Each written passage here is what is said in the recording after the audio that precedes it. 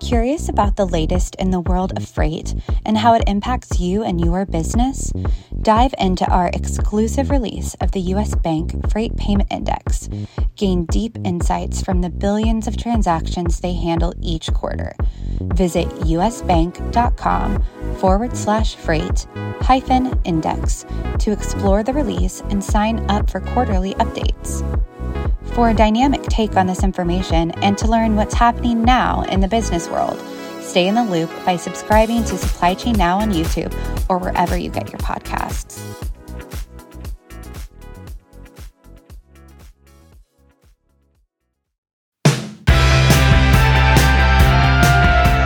Welcome to Supply Chain Now, the voice of global supply chain.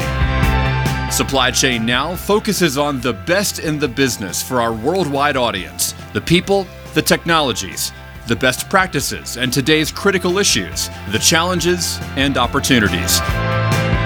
Stay tuned to hear from those making global business happen right here on Supply Chain Now. Hey, good morning, good afternoon, good evening, wherever you are. Scott Luton and Greg White with you here on Supply Chain Now. Welcome to today's live stream. Greg, how you doing today? I'm doing quite well, Scott. I'm trying to figure out if that is too broski. You know, is this?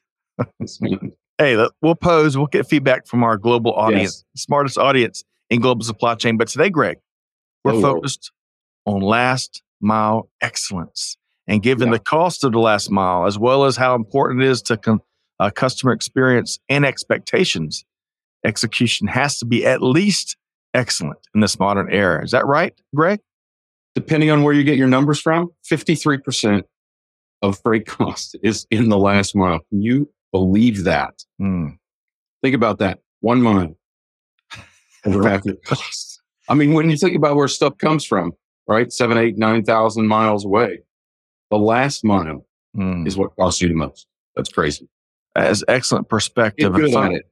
Yeah, do that math. Folks, stay tuned as we gain the perspective from a trio of business leaders with tons of experience in final mile success. And folks, get ready. We want to hear from you all as well. So drop your chats and your observations in the comments section, the cheap seats, and we'd love to bring that in. Big thanks, Greg. We should thank our sponsor for today's session. Big thanks to the team on the move over at Freight for sponsoring today's session. Learn more about this innovative last mile delivery technology company at freight.com, and that's FRAYT.com. I think I got that right, Greg, right? YT. That's right.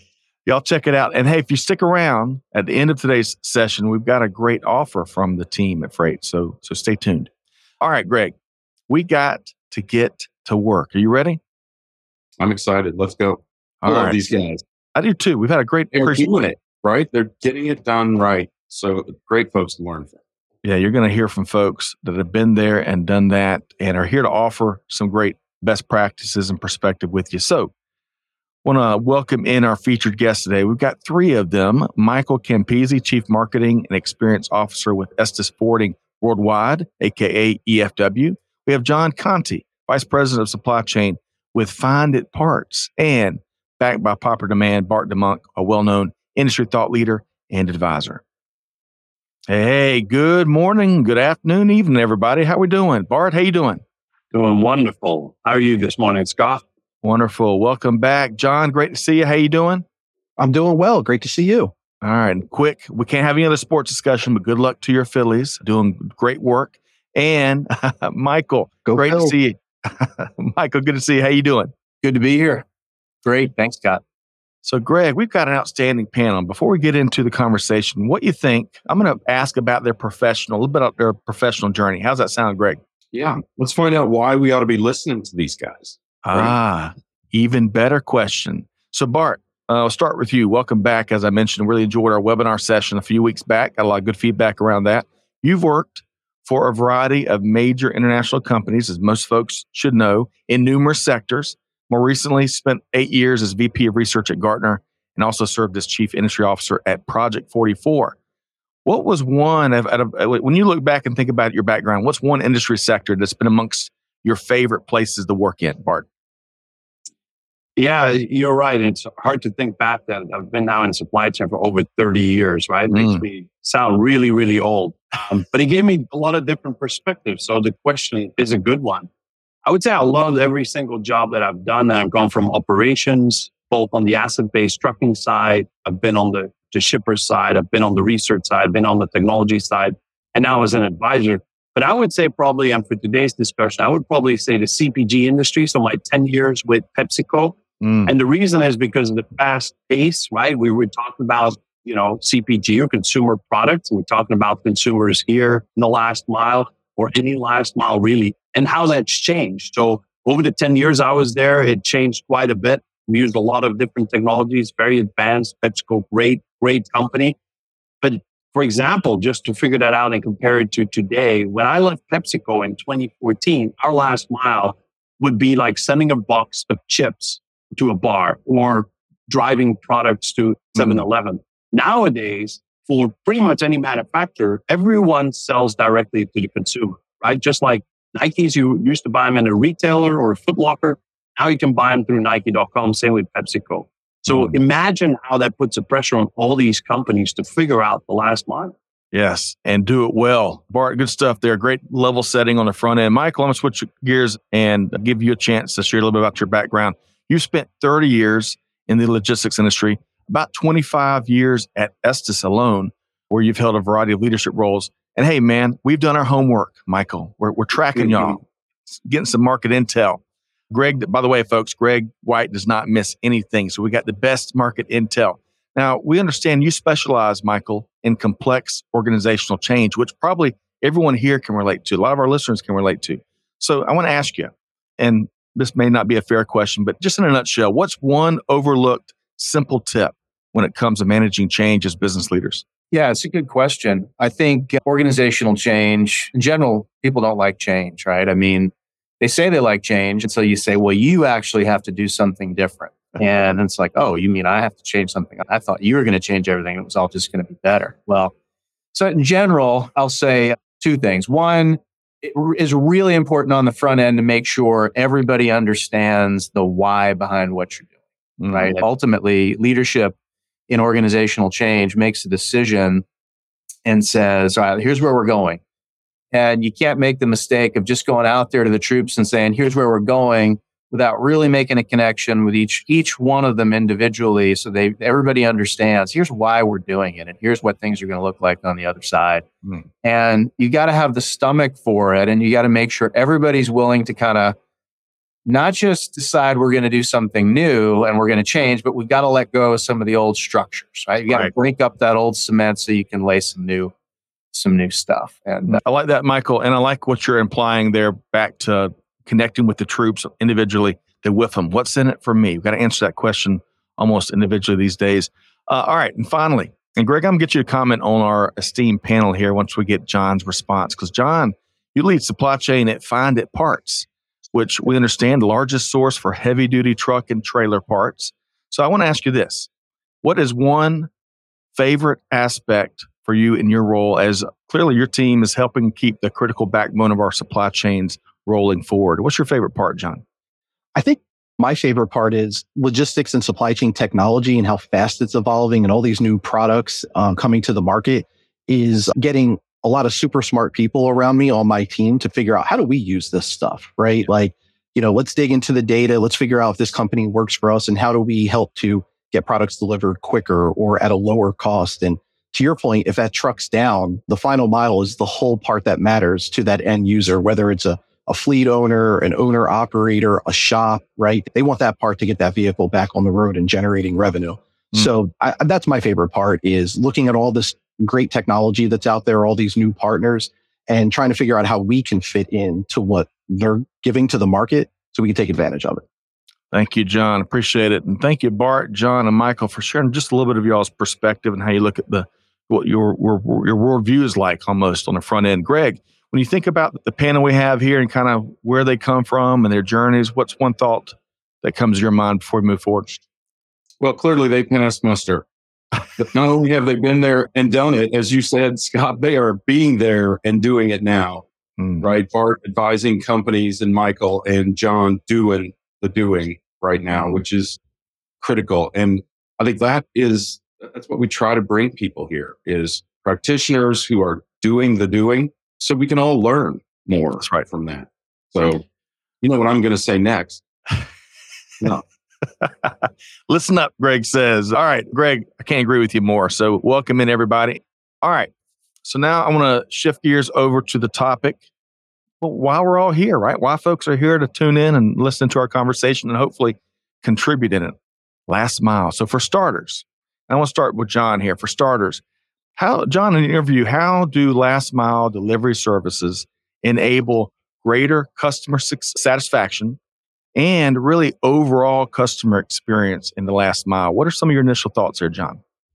Yeah, I mean, for me, it's really about the flexibility that comes into it. So in the past, using traditional carriers, for example, it was very rigid. They take a product, they try that final mile delivery, they try to deliver it, and you're not home at 1:00. So what do they say? We're going to try again tomorrow at 1:00, right? Where you're probably not going to be home again. So it just makes it for a really poor experience, where now with the more flexibility and the new carriers that exist in the marketplace that can do this final mile delivery, you can connect directly with the driver in some instances and let them know as a customer, hey, I'm not going to be home at 1:00, but please leave the package on the side door or in the garage or things like that. So it's really all about flexibility. John, I love that. And also what you mentioned there, not just flexibility for customers, but flexibility for drivers, which is really important. Yep. Michael, your thoughts in terms of customer satisfaction and customer experience and how last mile delivery services help enable that? Yeah. For us as a logistics provider and, really a non-asset-based logistics provider, we're as good as the network we manage. We have thousands of providers that sort of make up the quilt of what we do. Being able to use a service like this and technology like this, it's another tool. Remember, my grandfather, when he didn't have a tool to fix something in the house, he would literally build one, right? And this is a situation where the market has actually created another tool for folks like us to be able to just the complexities of reverse logistics. And hey, logistics, look at that. I'm in a hotel with fire alarms. You never know what's going to happen. You got to be able to improvise. That's right. That's Michael right. Is safe, though. Everyone need not worry. So, folks, live programming in 2023. We roll with the punches there. They're doing fire alarms in several of the hotels our panels are in. But, Michael, as you were saying, and really I loved your comment there about your grandfather. If not a tool out there, you build it. Finish your thought, if you would. Oh, we still may be waiting on the fire alarm announcement. I know, Scott, for a second there, I thought he was on a loading dock because that's what it sounds like, right? It's really noisy. Hey, going to the Gemba, Bart, huh? Yeah. Let's keep driving here, and we'll come back maybe to Michael once we get the fire alarm complete. Bart, when you think about these last mile delivery services and how they impact customer experience, you name it, your thoughts, Bart? Yeah, Scott, we live in a different world, right? I mean, last mile has become so complex. Again, I alluded to a little bit to that earlier. But if you look at it, how many different ways do we have to go to the customer, right? And by the way, for some of us that still think last mile is only ordering something on Amazon and then getting it to your front door, last mile is a lot of different things. It's business to business, sometimes with fairly large and heavy last mile products. And it can be all the way down to inside of your house. So a lot more different ways of getting to your customers and different customers, but also a lot of different channels that we created. Who doesn't remember the incredible invention of BOPIS and BOPAC during COVID, right? We probably thought, what the heck have they done now? Well, what is that thing, right? You buy online, you pick up in the store, you buy online, you pick up curbside. What else are they going to invent? So more channels means more complexity. And so people need different options to go and execute that last mile. So think of it perspective of capacity. We need more capacity, we've got more volumes. So for people that only use a couple of services, they need to expand their service. And that's what we've seen happening. People using more carriers, they use different methods because now we have gig workers. So it's not just the big UPSs and FedEx. We have a lot more options. And by the way, we mentioned consumers have different expectations as well as our customers. And I would claim to say that the customer experience equals delivery experience. The delivery of the product, no matter how good the product is or how cheap you bought it, if it doesn't get delivered there on time in full, no damage, doesn't really matter. That's why it's so important to have these great services. Bart, well said. Michael, you're back with us, I think. Fire alarm is done. Your final thought there. Yeah, thanks for bearing with me. We got to remain nimble in logistics, right? That's right. No, I think that additional kind of along the lines of what Bart's saying. I mean, that additional tool, it gives us, whether it's a market that we don't have great coverage in, or whether it's a particular type of pickup or delivery, the ability to leverage a solution like this.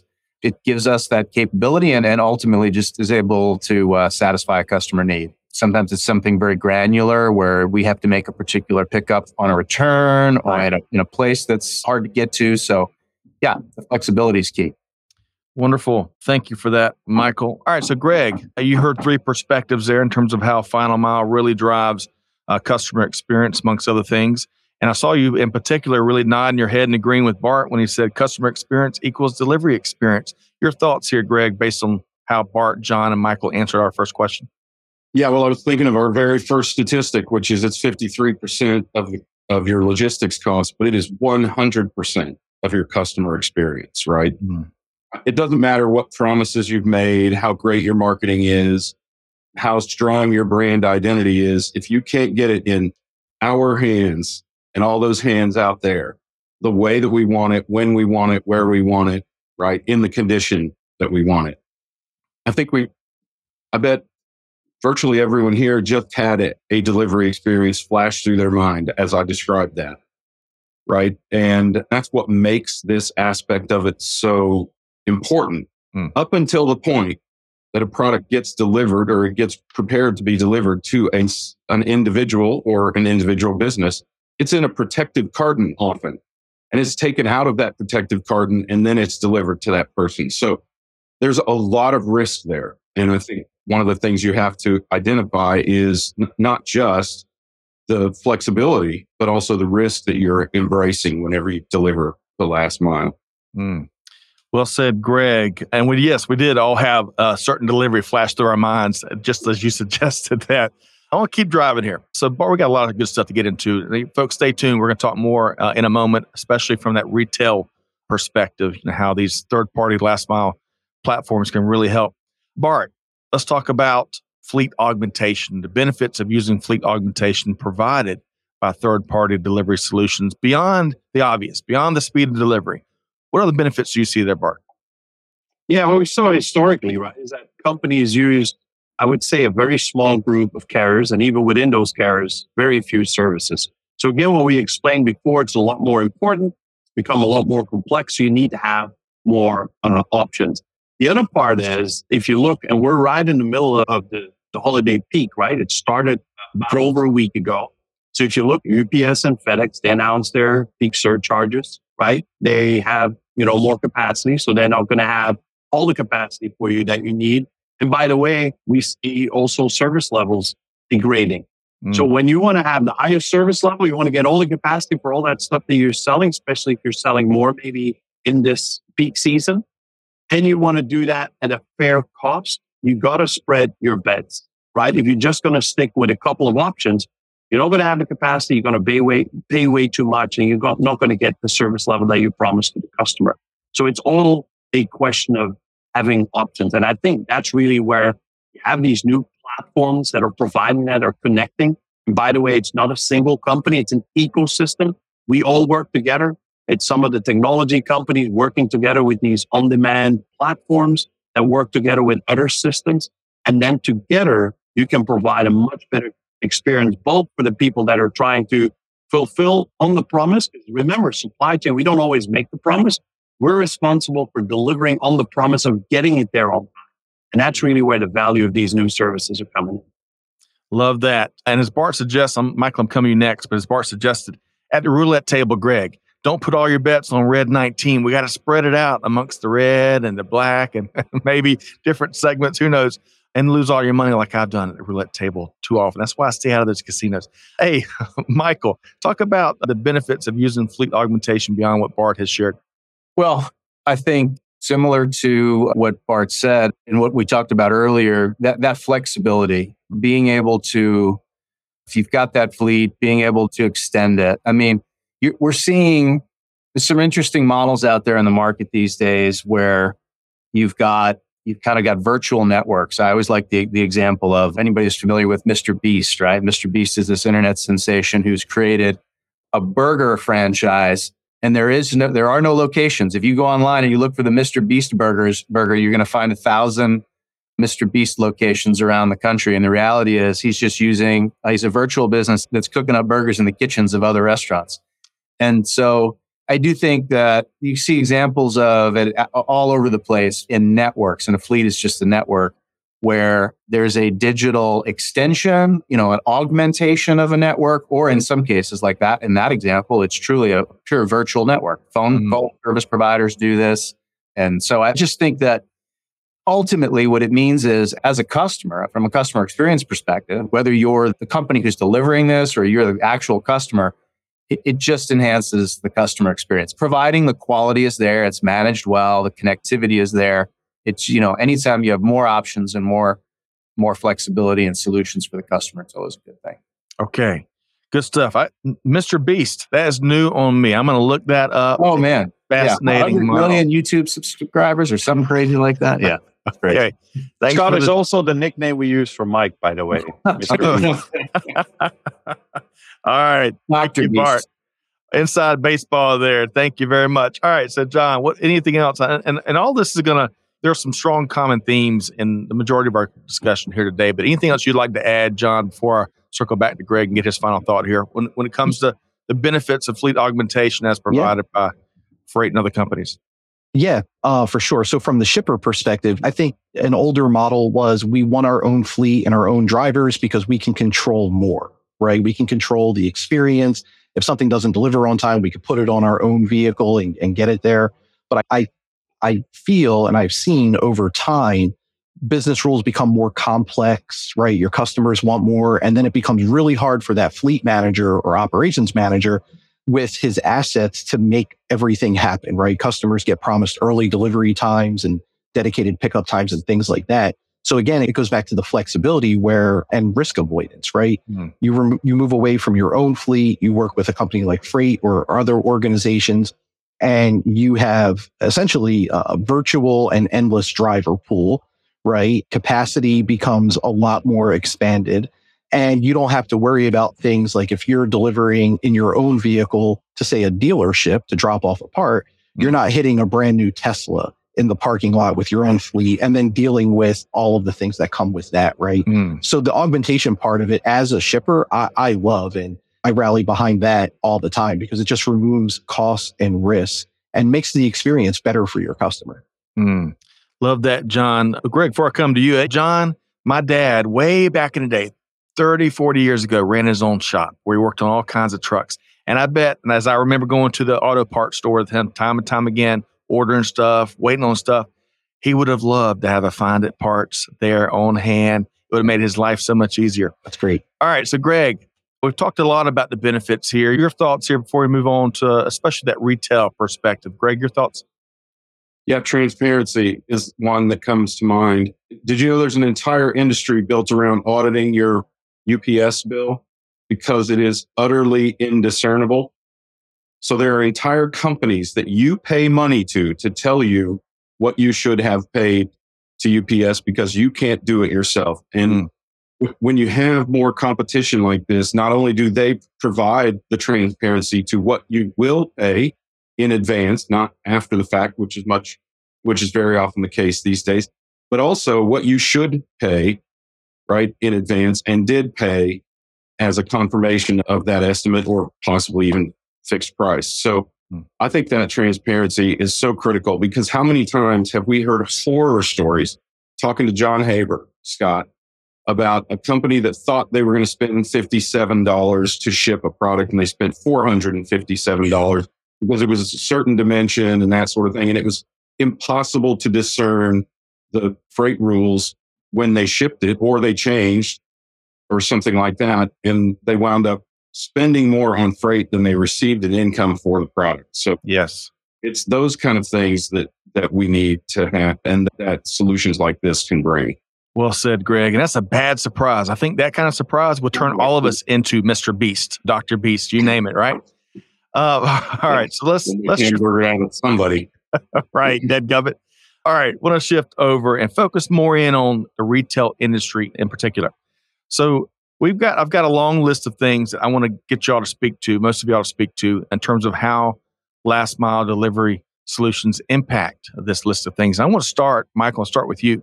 Help when it comes to we think about how last mile delivery solutions can help retailers rapidly scale their delivery capacity and, as I think one of y'all mentioned earlier, provide that presence in a key market. Michael, your thoughts? Well, I mean, retailers solve that last mile problem a number of ways, and depending on the retailer, they have different models or a mix of models in play today. So, if they're relying on one or a few logistics providers to kind of manage all that, it only gives their logistics providers another tool, an additional outlet, more flexibility. So I think that helps augment those fleets of those logistics providers, ultimately those carriers. If some of them are in the stage of development where they're going store to door and they're leveraging their brick and mortar for that final mile and they're sourcing these solutions directly. And it gives them the ability to do that in an easier way with visibility, with the tools that they can source this population of folks who are willing to do this kind of work. The technology is better and it's evolving very quickly. And it just gives them wherever they are in the model they're using, if it's pure, store to door, or if they're leveraging a managed logistics provider, in either case, plugging these kinds of folks in it helps enhance the customer experience for them. Ultimately, it's a customer experience play. Yeah, I like that, Michael. And on the front end of your answer, what I heard is it greatly increases the art of the possible and it brings all sorts of more options and flexibility to the table. John, what would you add to that when it comes to rapidly scaling retailers' delivery capacity and any key markets it brings into play? Yeah, I think to rapidly scale, it really comes down to what's available in the markets where you're trying to deliver final mile, because the one thing is we're talking about basically hub and spoke models here, right? So you really can't ship coast to coast in this final mile play where you give it to a gig worker and they take it, door to door. So it's really figuring out your hub and spoke models, in my opinion, and then who are the technology providers you're going to partner with to make those transactions happen. A lot of times it's really easy from a shipper's perspective to get the rates and negotiate the pricing and have all of that. But then it comes to that operational, how do you actually transact on this, right? And generate the connections between the carriers and your customers and that sort of thing. Mm-hmm. So in my opinion, it's really about just knowing your markets, what's available. And sometimes situations like that might not fit every market, right? If there's a low demand in a certain region, it might not be worth the work to make it happen in that part of the country when you have other parts of the country where you could have more repetitive business. Bart, what would you add? Yeah, so I would say if you look at last mile delivery solutions, we kind of see different categories there, right? So you have companies that focus at it more from a parcel optimization perspective. Companies like a Shipium really look at how do you optimize all of that and how do you create better capabilities. Then you have companies that would define a more last mile delivery management systems, right? There you have companies like Bring or OneRail, FarEye. And what they're really focused on is being able to fulfill and plan for the last mile. And that could be even with your own private fleet and doing things like route optimization. How do you do technology to do it in the most efficient way to reduce costs? By the way, also take some miles out of there, right? We all want to be sustainable and do it as well as possible, but it's also doing it in a way that the consumer wants to do it, right? Amazon's created that kind of expectation. You want everything right now and everything for free. That's not always good for every consumer, especially the younger ones that may be more sustainability minded.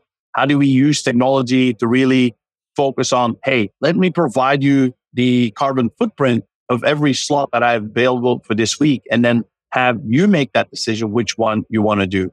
And then obviously on the back end of it, you need to have the last mile delivery services, right? Platforms like Freight, who then can go and execute that and give you a lot of different options to say, hey, you can use a specific carrier, but it could be like a really high qualified, selected driver. And then it gives you the option to create relationships with those companies that, to be honest, before you never even had access to, right? So in that in that environment, it really gives you new technologies, a lot of different options. And the thing is, all of those providers all work together in harmony. They are an ecosystem of solutions rather than these best of breed individual solutions. Now you can look at it from a real last mile end to end, which again, last mile is just one thing. It's not just one solution. It's a lot of different things that have to play together within transportation. And then remember, Scott, it also still has to link back to the warehouse where we now have all that automated picking with all the robots that goes lightning fast. And those two have to work together as well. That's right. And we're going to you touched on a lot there. We're going to touch more on route optimization next, so stay tuned there. Greg, before I come to you, folks, we've talked a lot about freight sponsoring today's live stream. Let's, if we can, big thanks to Amanda and Catherine behind the scenes helping to make today's production happen. Let's go ahead and drop the link to Frayt, F-R-A-Y-T, Frayt.com there in the chat and make it easy for folks to connect and learn more. All right, Greg, when it comes again, what Michael and Bart and John are saying, rapidly scaling that capacity, delivery capacity, key markets, and a whole lot more, your quick thought? Key markets are often new markets, and new markets often have fluctuations in demand. I'm thinking of a particular retail product, which I'm associated, but we don't have distribution in 25 states in the US, right? And we're trying to sort of usurp the traditional distribution model and go direct B2B, right? So it's a non-alcoholic beverage, right? It's the free spirits thing, Scott. So we're trying to go direct to the bars because bars are begging for non-alcoholic options because so many millennials and Gen Zs, blah, blah, blah. But the problem is without distribution, it's really hard to do it. And obviously a company that's $10 million or so in revenue, it doesn't make sense to have your own trucks or routes or distribution centers or any of those things. And you don't know whether a market's going to hit yet.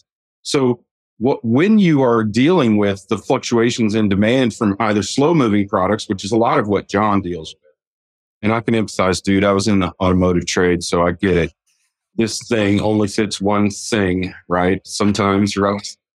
Or if you're dealing with product where you can't yet, you haven't established a pattern of demand, right? Or even if there's going to be a substantial amount of demand, the on-demand nature of something like this, of a marketplace like freight, allows you to say, okay, we've got enough demand to ship to this market. Now let's do it. Let's find a carrier now, right? And you may not ship for another week or month or 2 months, whatever, right?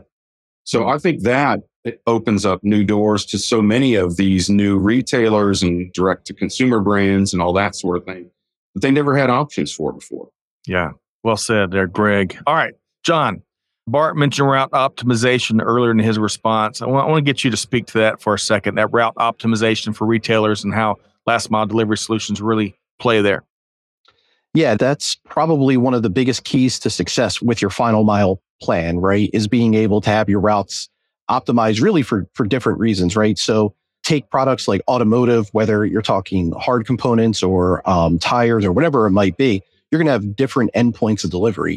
In a business, you're going to have the B2C style deliveries, which are a lot easier to make happen, right? But then you have a lot of B2B, right? So either way, you might have tires that get delivered to the second floor of an apartment complex, right? So that route optimization is going to be very different and very dynamic almost every day. You might have your milk runs, which are your standard customers that always order from you, but then you're going to have customers that are finding you through Google and things like that. And it could be a one and done, but they may live on opposite end of the town or in an obscure area. So really being able to have the routes as efficient as possible every day helps with your cost up front because you're going to be able to know if there's any sort of accessorials and things like that within your quote. And the more efficient it becomes, the better pricing you can just get from a shipper's perspective is one of the things that I've seen over the years. Yeah, good stuff there, John. Bart, I want to get you to weigh in directly on route optimization, and then we're going to open it back up to the greater cost and time efficiency gains. Bart, speak one more time about route optimization and what the possibilities are there. Yeah, I'd say as both the volume of shipments has gone up, and then, like I said, there's a lot of different ways to deliver it, and it can be a box truck, has to be a van. Some people might say, I want electric versus regular. We see more and more around the world, more regulations around what vehicles are allowed in cities and what are not. So a lot of these requirements are getting larger and larger. So you have to have smarter systems that can handle that. And I'd say traditionally route optimization used to be something that was more these, what I would call static heuristics. You would program them and you go live with it. And then 10 years later, you would still do the same thing. Now we also get from mobile devices, from sensors on vehicles, we get this live information back that allows us in real time to update that and say, hey, I know I was just 5 minutes late here. Let me update that so I know what the expected time of arrival is for my next delivery. Where if needed, I can contact my customer, or I know, hey, it looks like I'm going to be late because I was late for the previous one. But really, that difference doesn't make a difference. I don't have to go and send an exception, but I have the intelligence around it. The same thing would go, you use that real-time data to make the next time you optimize that route to make it smarter. Because you know, oh, wow, on a Friday, I now know that this is happening, or I see these patterns, or I see a pattern when I park in front of that store to deliver, or in that yard when I go and deliver maybe a larger product. It's all about how do you make optimization much more smarter, much more real time, that allow these retailers to have a lot more agility. Yes. And with that added agility and amongst other benefits we've tackled thus far, a lot of that rolls right up into cost and time efficiencies for retailers. And Michael, I'm going to bring you, I'll get all four of y'all to address this one. All right. We've touched on some of these, but Michael, when you think of cost and time efficiencies, especially for retailers that last mile delivery solutions can bring to the table, your thoughts? Well, I think Bart had mentioned the Amazon effect. Right? We talk about it all over the place. I want it now and I want it free. And the challenge with delivering that, it depends on the kind of business you're in, but certainly if you're in the tire business, right? The challenge with delivering that is the cost of that delivery. It just doesn't work that way, right? The economies to pull that off can be very difficult. And if you have a nice small package type of thing, and you can rely on UPS, FedEx, those big networks, and it's very predictable, that might work really well. But a lot of the bigger and bulkier stuff that now everybody's buying online that doesn't quite fit neatly into that box that can be delivered by a parcel carrier, that can be the cost associated with creating that solution can be very challenging. It's like, how do you pull it off? LTL carriers struggle with it. So I think these sorts of solutions help figure that out, right? The gig workers, the gig economy can pull it off with a little lower cost, still provide the visibility and the information needed to, Bart's point, to run that flexibility. That customer experience associated with it is still good because you've got the visibility. You can see when they're going to be there. You can see when they were there. You get the confirmation of delivery. And it's at a more cost-effective price point. So I would say that's part of it. Good. All right. John, what would you add to that? Good stuff there from Michael. What would you add, John?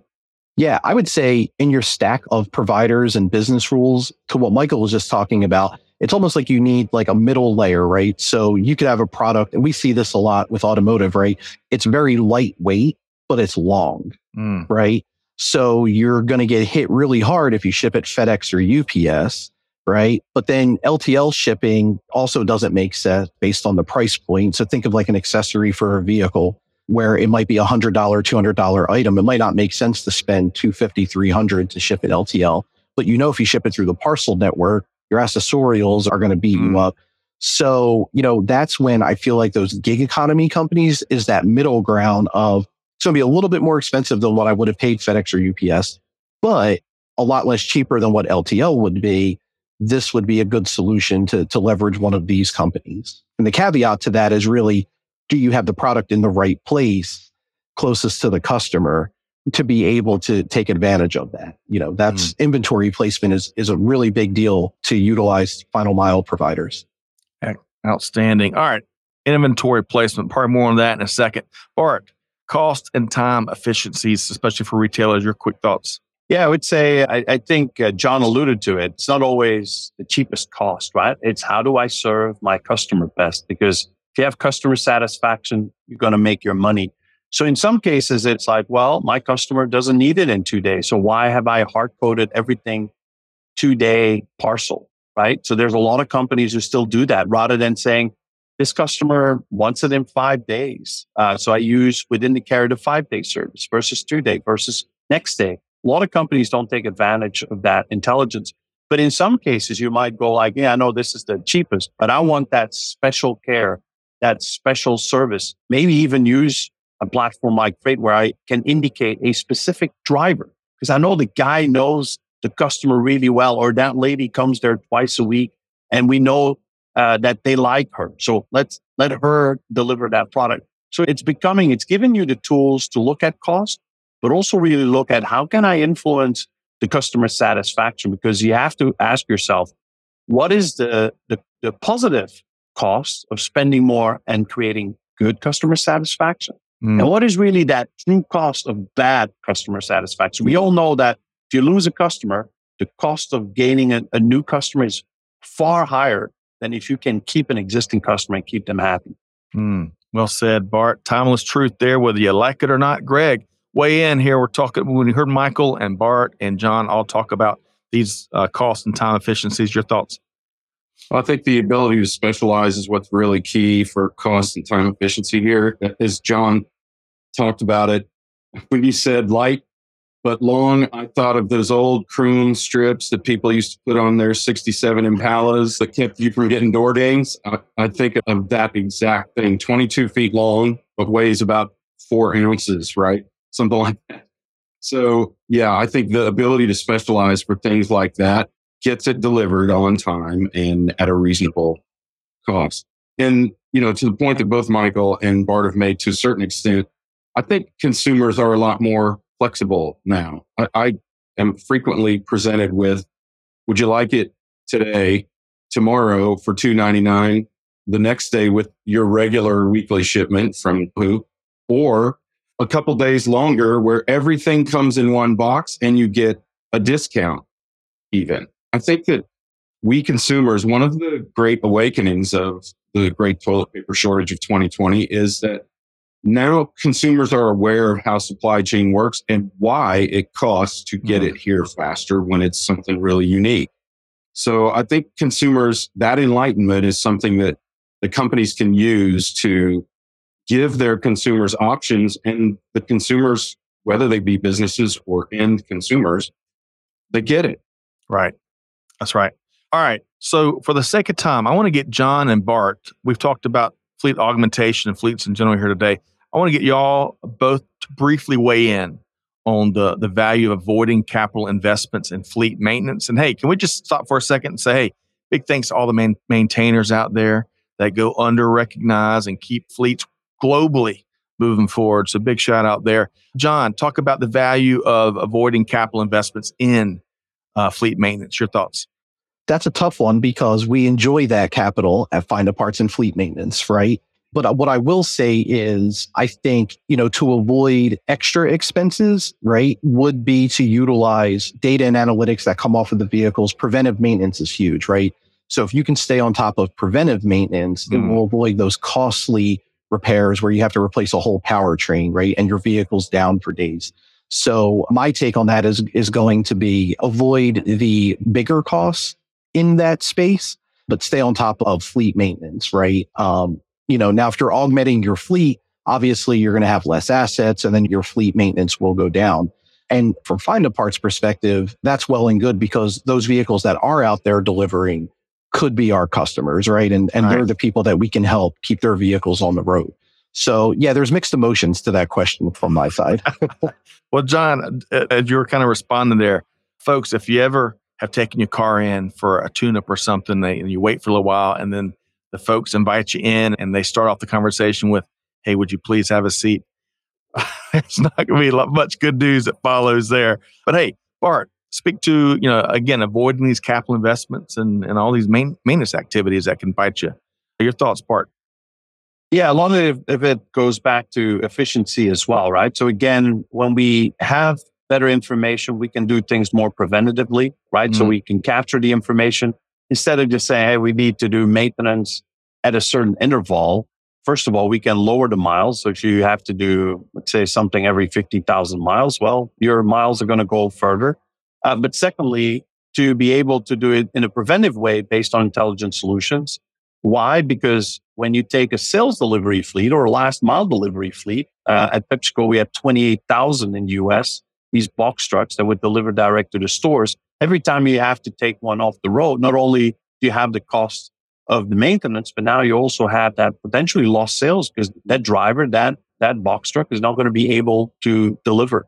So do that in a smart way. I think route optimization obviously plays that with that as well. Mm-hmm. And as we're seeing companies look at maintenance now also when they decide what is that vehicle that I'm going to buy. So whether it's still combustible engines and they look at the data and they say, hey, we see differences between maybe different makes and models. Again, you can imagine like a PepsiCo between 28,000 just Frito-Lay last mile delivery fleets. You had anything from something that was 25 years old to a brand new electric vehicle. So it can help companies also make the right decision. And what is it that I'm going to invest in? And then from a customer perspective, potentially saying, what is that type of vehicle that I want to send to my customer to go and deliver it?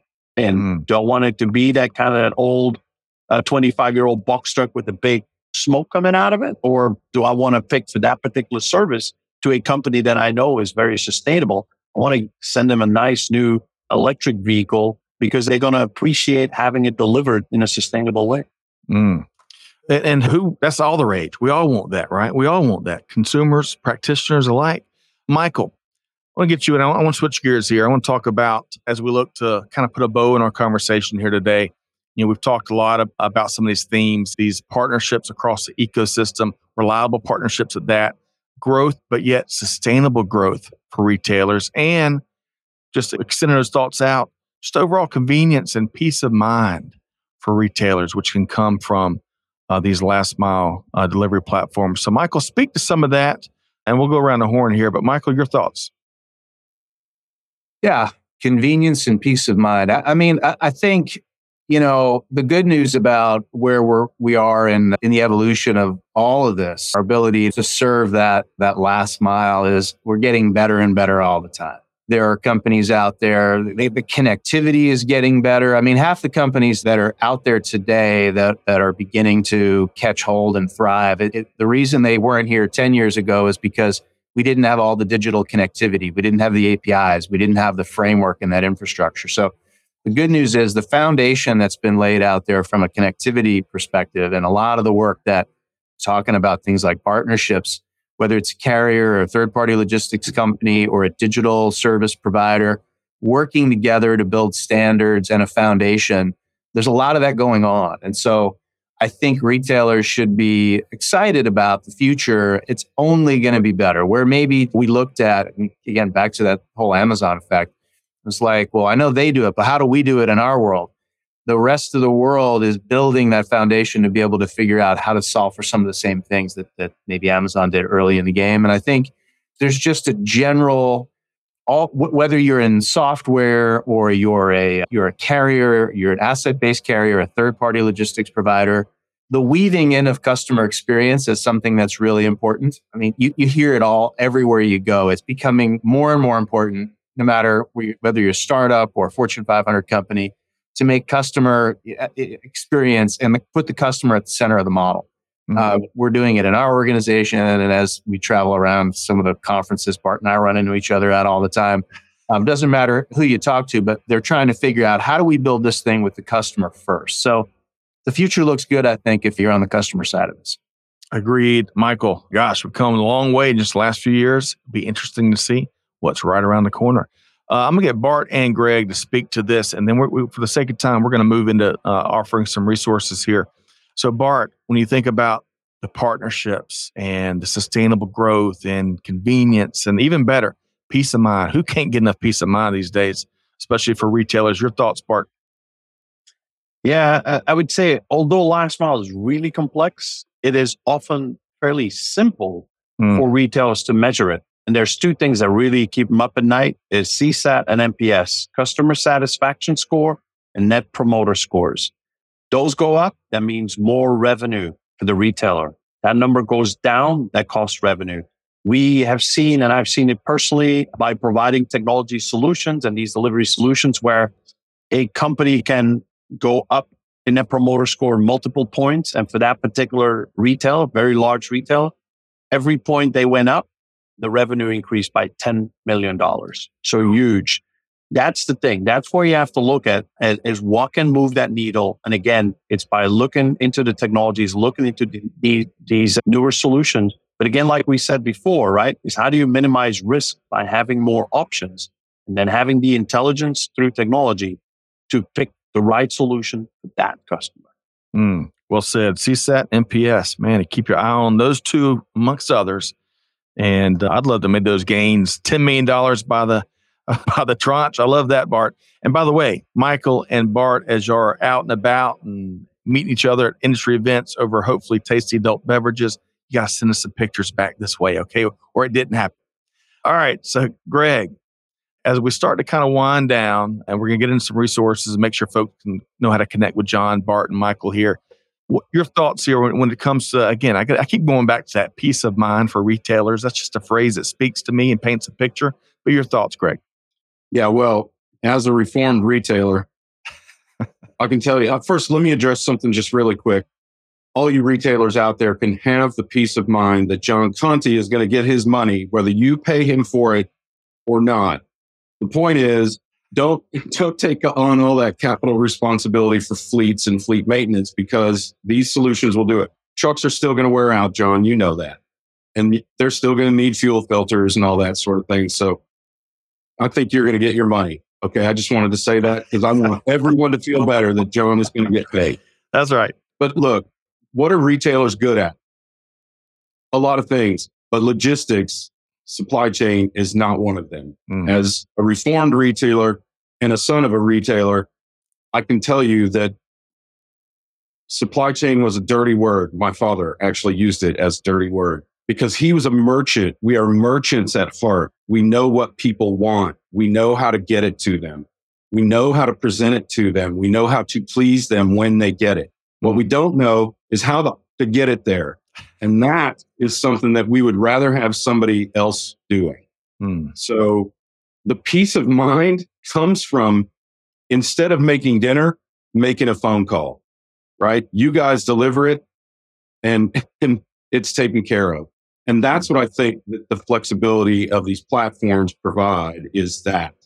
It's flexibility. It is assured accountability. It is, cost, reliability. It is economies of scale of all these other organizations. Let their fuel filters clog up and let them call John and spend money with John, right? All you got to worry about is whether it shows up on time. And to Bart's point, whether your net promoter score is going up. And I think that's the peace of mind that most retailers want. And that's really, honestly, they ought to embrace it rather than try to do things that aren't retail things. Let supply chain people do supply chain things and let retail people do retail things. And everyone has a lot better peace of mind, including your consumer. Excellent point. Bringing the pros, Greg. Great point there. All right. For the sake of time, I want to share a neat resource from our friends at Freight that we've been talking about here. Again, folks, y'all can check it out. Freight.com, FRAYT.com. And here's some good news here. You can get your first 3 deliveries for free. If you go to Freight.com, sign up as a shipper and enter that code FIRST3 free. And we're dropping all that information into the chat. So you're one click away and middle information away from getting some free, excellent last mile services. Okay, let's make sure our esteemed panel, I really wish we had a couple more hours here with the 4 of y'all, but alas, we do not. I want to start with Bart DeMunk. Really enjoyed having you back here today. I know you got a bunch of things going on. I think I saw a note somewhere you're jumping on one of the new trucks right after today's session. But how can folks, if they can't catch you here, how can they connect with you after today's session? Yeah, they can connect best with me through either Bart DeMunk LLC or my brand new website, bettersupplychains.com. So a lot of what I write, webinars, links to, for example, this webinar on your guys' site, they can find all of that bettersupplychains.com. Outstanding, Bart. Bettersupplychains.com. Y'all check that out. And thanks as always, Bart, for being here.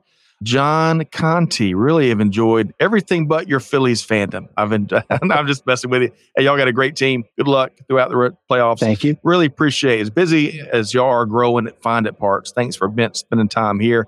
How can folks connect with you? Yeah, I would say LinkedIn is probably the best platform. And then, you could always email me at john.conti@finditparts.com. Okay. Wonderful. Wonderful. John, a pleasure to meet you here. Really enjoyed your perspective. And then switching over to Dr. Beast, Michael Campisi with EFW. Michael, really appreciate you and the rest, many of y'all, fighting through the fire alarms and all of the ills that come with travel sometimes. Thankfully, the good always outweighs the bad. But Michael, how can folks connect with you and the EFW team? Yeah, Scott, good to be with you. Thanks for having me. You can find me. LinkedIn is a great way to connect with me. Just send me a connection request, not follow, but actually do the connection request. And that'll be great. And michael.campisi at efwnow.com. And of course, EFW, just come to our website and you can find what you want to learn about us on there. Awesome. Thanks so much, Michael. Great to have you here. All right, Greg, you're going to get the rapid last word here today. We've covered, as we knew we would, covered a ton of ground with Michael, Bart, and John. So much opportunity out there. Your final thought, Greg.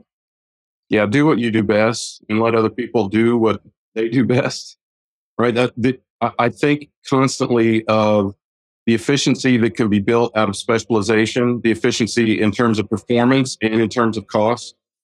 And this has been a great discussion around why that can work for you, whether you're a retailer or a B2C provider, whatever your business is, where you've got to deliver and count on that last mile. Trust a specialist. Give yourself the flexibility. That's got to be the key word today, don't you think, guys? The flexibility of options for delivery, of options for cost enhancement or reduction, for satisfaction of your customers, all of those things that you can get from a platform of a broad number and type of providers out there, and the transparency that allows you to see what it's going to cost you. So it's not a surprise. That's another thing. Retailers don't like Right. surprises, by the way. So yeah, I think that, look, take advantage of this platform, look at it and just learn about it, because as I'm thinking about companies that I'm associated with as well, I'm thinking this is just a great opportunity to be able to reach into some of those new markets, right? To stabilize some of those markets where you've got difficult things, difficult areas that you deliver to, and diversify the way that you can serve your customer base. It opens up whole new markets to you. Wonderful. Great place to leave it there. Thank you, Greg White. Thanks, Catherine and Amanda behind the scenes. Thanks everybody that showed up here today. I know we couldn't get everybody's comments. We're going to make sure the whole panel gets all that information. Who knows? Y'all maybe grab some conversations after the fact. Again, big thanks to Michael and to John. Big thanks to Bart. Folks, be sure to check out bettersupplychains.com. Check out Find It Parts. We got a ton of resources we brought here. Be sure to venture over to freight.com and check out the offer there, your first 3 deliveries if you sign up as a shipper. So check that out. We got to leave it there though. So folks, the challenge is on you. The last challenge is on y'all. Take something that all the brilliance that Michael, Bart, John, and Greg dropped here today. Take at least one thing and put it into action. Deeds, not words. That's what it's all about. And with that said, we welcome you back here. Thanks for being here. Scott Luton challenging you to do good, to give forward, and to be the change. And we'll see you next time right back here at Supply Chain Now. Thanks, everybody. Thanks for being a part of our Supply Chain Now community. Check out all of our programming at supplychainnow.com and make sure you subscribe to Supply Chain Now anywhere you listen to podcasts. And follow us on Facebook, LinkedIn, Twitter, and Instagram. See you next time on Supply Chain Now.